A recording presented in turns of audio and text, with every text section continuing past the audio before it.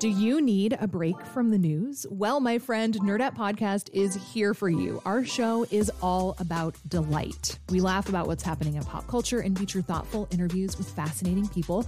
We even have a monthly book club that you can participate in. I could just go on and on about it. I loved this book. It was an experience, I'll tell you that. I discovered authors I had never heard of, and I'm really happy that I did. Come hang out with us. Listen to Nerdette wherever you get your podcasts. When were what schools? Who decides what the next? Where's that story? Why they keep the loop? What is this? It's Curious City, where WBEZ answers your questions about Chicago, the region, and its people. Hey, I'm Jesse Dukes, here to answer a question from John Foley of Libertyville. My question today is whether or not there's a secret system of railroad tunnels underneath the Chicago Loop area that helped contribute to the Great Flood back in the early 90s.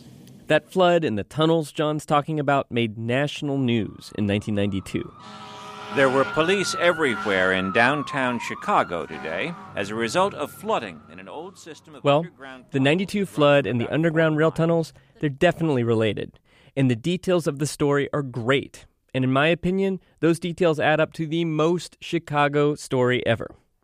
That's an argument I made at a Curious City live event, and let me just say, I think our audience bought it. I'm going to play excerpts from that event so you can judge for yourself. Again, the 1992 Loop Flood, the most Chicago story ever. Here we go. I bet a lot of you know the answer to John's question. Yes, it is true. A system of underground train tunnels did lead to the Great Chicago Flood of 1992. What was buried in the reporting at the time, and what you might not know, is those train tunnels were never supposed to be there in the first place.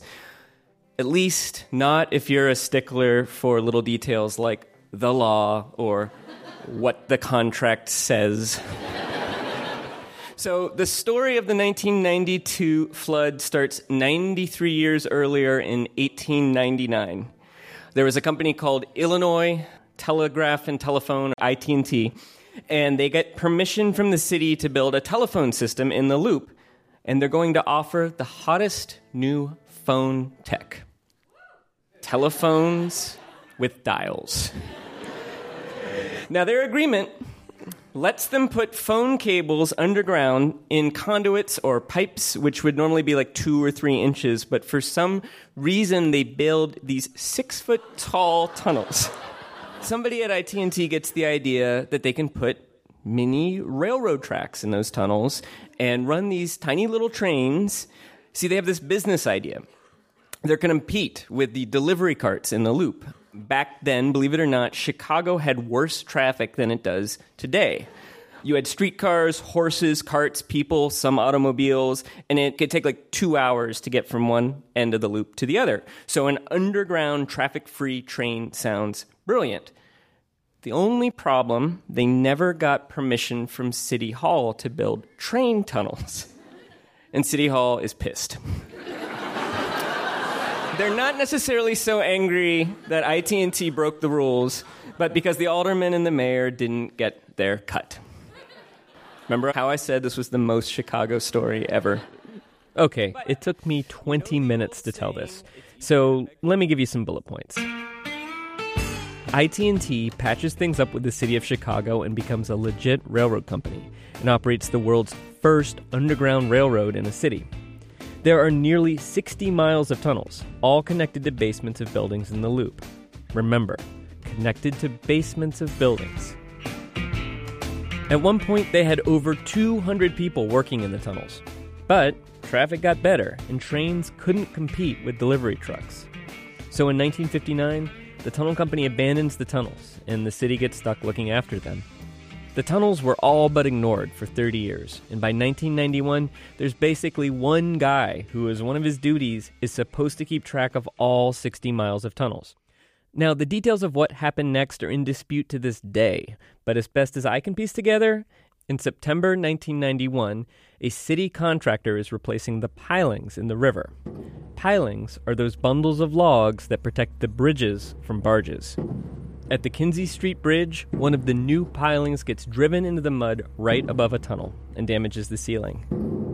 And a little trickle of water begins. Nobody notices until January 1992, 5 months later.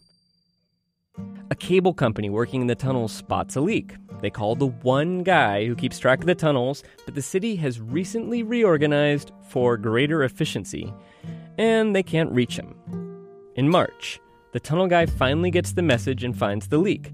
He takes photos, shows them to his bosses, and tells them, "This leak is under the river. That could be bad." Now, all this time, there's massive amounts of water pushing down on that leak, and it's getting bigger. In April, the city gets a bid to repair the tunnel, but it's too expensive. So they schedule new contractors to give a cheaper estimate on April 14th. But on April 13th, around 3 a.m., all that water pressure finally turns that little leak into a big leak. For what happened next, let's go back to our live event and my interview with Larry Langford. Today he does PR for the Chicago Fire Department, but at the time he was a radio reporter. So, Larry Langford, explain what you were doing the morning of April 13th. I worked for WMAQ Radio. I was the overnight reporter. I would report on mayhem, fires, shootings, and it was a dead morning. I couldn't find anything to talk about. I was in a car with like 12 scanner radios, and I'm listening to every police district, streets and sand, fire. Nothing is going on. I'm desperate. I hear police dispatchers say there's reports of some water in some of the buildings along State Street. A few feet of water. I'm going, well, water main break. Okay. After a few minutes, I hear more calls. Other businesses, several stores, Marshall Fields. It's now 3 or 4 feet of water in the basement. Now this is getting interesting. I might have something here. Still more reports come in. 7 feet of water in the basement. 10 feet. I'm like, ooh. So I start listening to the private security channels from the different stores and places in Chicago, and I'm listening to the Merchandise Mart security, and they're saying they've got water in the basement of the Merchandise Mart. But then I hear, hey, there's fish in this water.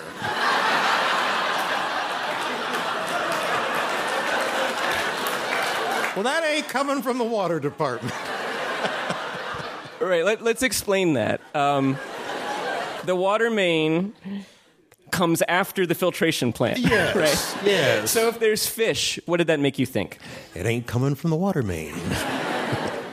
So what'd you do? So I decided to go over to the Merchandise Mart where I could hear the radio traffic better and see what's really going on. So I go over there, and the Merchandise Mart is near the Kinzie Street Bridge. Just be clear, are you aware of the tunnel system at this point? Do you know? Oh, yeah. Okay. I knew the tunnel system. I had been in it. So I said, well, fish, Mart, river, bridge, I got out of the car, and I went over to the bridge. And I looked down, and what I saw looked like the biggest bathtub drain ever. There was a swirl of water about 10 feet across with debris in it, and it looked like a giant drain. Ran back to the car and got on the microphone. Put me on the air, put me on. What do you got? Just put me on the radio. So I go on the air, and I said something like, I may have found the source of the water problem in downtown Chicago. It may be the Chicago River itself. I'm looking at the Kinzie Street Bridge, and below I see what looks like the world's largest drain. Somebody ought to wake the mayor up. About 8 minutes after that report, sirens, fire department, police department, streets and sand, black city cars with officials and cigars. And the first thing I did was, get out of here. So I left. Where'd you go? To the other side of the river. And what'd you see? I saw the crews were looking at the swirl, scratching their head. A few expletives were being used. It was a sideshow. Pickups started coming. Dump trucks started coming. They opened up a hole by the Kinzie Street Bridge, and they started dropping mattresses in. All kinds of junk, trying to stop the flow of water. Why mattresses? Someone thought they would expand and seal up the hole. So, as Larry watches them try to stop the flood, another radio reporter, a young guy working for NPR, is on the scene. Chicago Mayor Richard Daley may get the city declared an emergency tomorrow. Today he was defensive in several appearances before reporters. What's your main concern right now, Mr. Mayor? Is to stop the flow of water going in. Mayor Daley, how did this start? We don't know yet. How did this start? It was broken. We don't know yet. We don't know yet. The Chicago Board of Trade and the Mercantile Exchange suspended trading. The subway was closed. That's Ira Glass, reporting for NPR. And he explains dozens of buildings have flooded basements, including City Hall, Marshall Fields, the Art Institute. The city worries about electrical explosions, so they cut power to the loop. Tens of thousands of office workers evacuate. 15,000 people tromp down as many as 100 flights of stairs in the Sears Tower because they don't want to get stuck in the elevator. There is no danger. Please take your time, gather your belongings. The CTA deploys extra buses to help everybody get home. They have trainee cops directing traffic. And we can be proud to say it all went pretty smoothly. Nobody got hurt. But it did take 6 weeks to pump water out of the tunnels, and it took 7 years to resolve all the legal battles. Remember, I'm arguing this might be the most Chicago story ever. To review, we heard about a construction project without the right permits, something buried underground that comes back to haunt us. We had helpful public servants, we had unhelpful public servants, a beleaguered defensive mayor, and here's the last bit of evidence I laid out in the live event. So in 1992, the Chicago tunnel flood, we had 250 million gallons of water flood into the tunnels and basements in Chicago, and it was believed to be the largest underground flood in an American city. It was, until 2012, when Hurricane Sandy caused flooding in New York's subway system with an estimated 500 million gallons of water coming in. So we're second to New York. How could it be more Chicago than that? Reporting this week came from me, Jesse Dukes. Special thanks to Bruce Moffett and to our questioner, John Foley. Support for Curious City comes from the Doris and Howard Conant Fund for Journalism.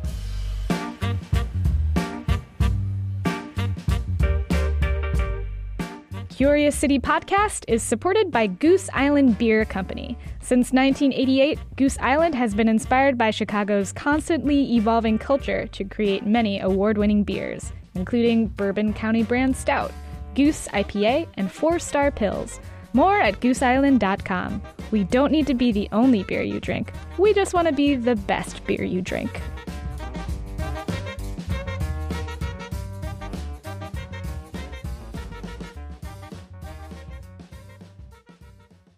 Next time on Curious City, Chicago traffic has always been a nightmare.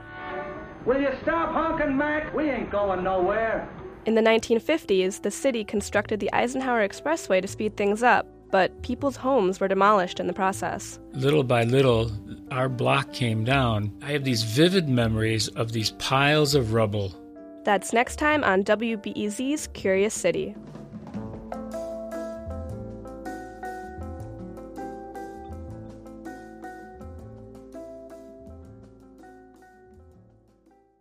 Sometimes you just need a quick overview of the news. Meantime, it was chaos today at the Chicago City Council. A Chicago cop with a controversial past is running for judge. Other times, you're looking for a deeper understanding of what's going on in the city. Wow, that's so... No one has asked me that question. The Rundown podcast has all of that, and it's Chicago-based, so you know what's up in your neighborhood and across town. Listen to The Rundown wherever you get your podcasts or at wbez.org/rundown. At a time when information continues to come at us faster and faster, sometimes you need to hit pause and rewind. NPR's Throughline takes you back in time to the source of the news stories filling your feed.